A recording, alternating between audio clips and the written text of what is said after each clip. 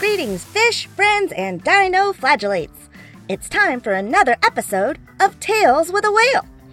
You're listening to your number one host in the ocean, the only marine biologist turned marine podcaster, me, Betty the Blue Whale. The only cetacean with the inspiration to talk about the outrageous oceans and the marvelous marine life that live in it. As always, I'm coming at you from the famous underwater studio here at the bottom of the Pflugerville Ocean. If you happen to be a regular listener to all the great offerings from Go Kid Go, you might know me as the sometime sidekick on the amazing adventure series Whale of a Tale, starring the elite explorers Xavier and Atlas. Well, now I've got my own show where we learn about just what it is that goes on beneath the surface of the sea.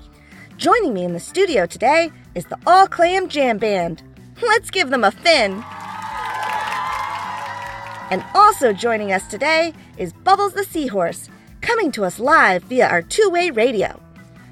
We've talked about what an intrepid reporter she is before this, but this month she's braving the dark depths by being on location all month in the deep ocean.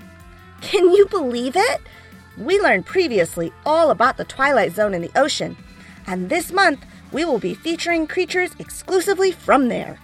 Blue whales only dive down to 1,660 feet max, and some of these creatures are found more than 9,000 feet below sea level. So I can't wait to meet all of our new friends. But before we do that, I'd like to start the show with one of my favorite segments, Cetacean Sensation. Do you all at home remember what cetacean means? That's right! Cetacean is a fancy science word for animals like blue whales, porpoises, and dolphins, marine mammals that breathe air through a blowhole.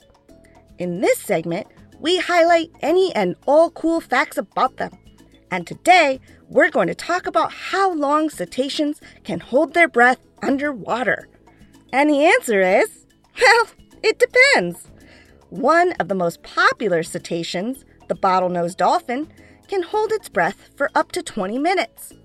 That means they spend a lot more time closer to the surface of the ocean, and it is why it's so easy to see them frolicking and playing at the surface. Similar-sized cetaceans, like beluga whales, can also hold their breath for roughly 20 minutes. But what about the big guys? Like me. Well, blue whales can hold their breath up to 90 minutes. Pretty impressive, right? I mean, it is. But I've got a cousin that has positively shattered the diving record. The Cuvier-beaked whale holds its breath on average for 30 minutes. But in 2014, scientists were stunned to realize that it actually could hold its breath for just over 2 hours. And then they were stunned again in 2020 when they recorded a dive that lasted for 3 hours and 42 minutes. Well, that music means it's time to move on to the main segment of the show. And since it's Monday, that means it's time for another rendition of Sea Creature Feature. Let's see if we can get patched into Bubbles via our two-way radio. Come in, Bubbles.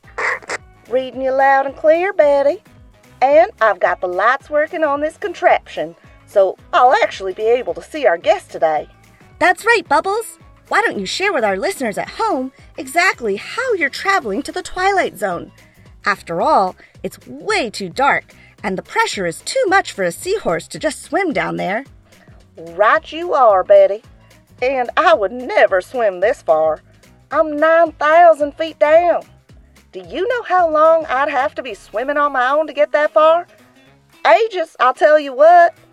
But no, the famous underwater studio has outfitted me with my very own diving submarine.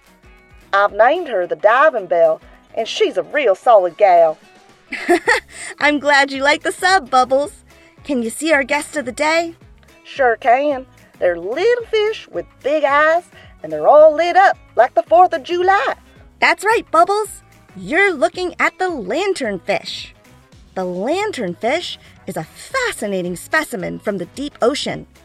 While many fish in the twilight zone can bioluminesce, that is, they can light up due to a special chemical process that happens in their bodies, the lanternfish is unique in that it has an extra row of lights running down its side that flash in unique patterns. Ooh.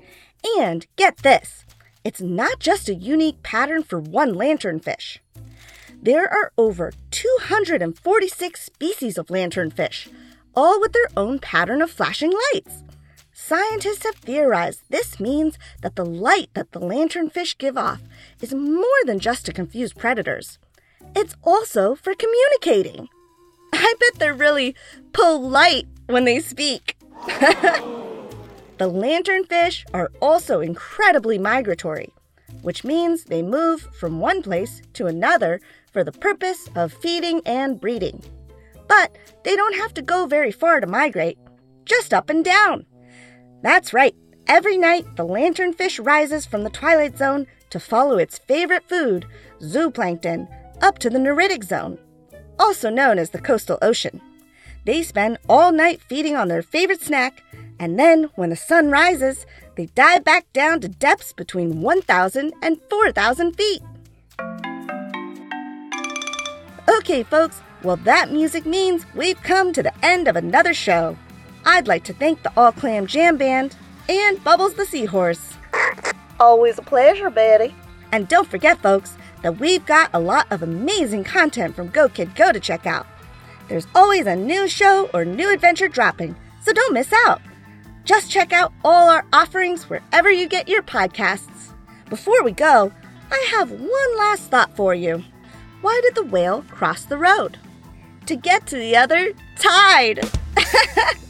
So long, folks, and happy swimming. Woohoo! Go, kid, go.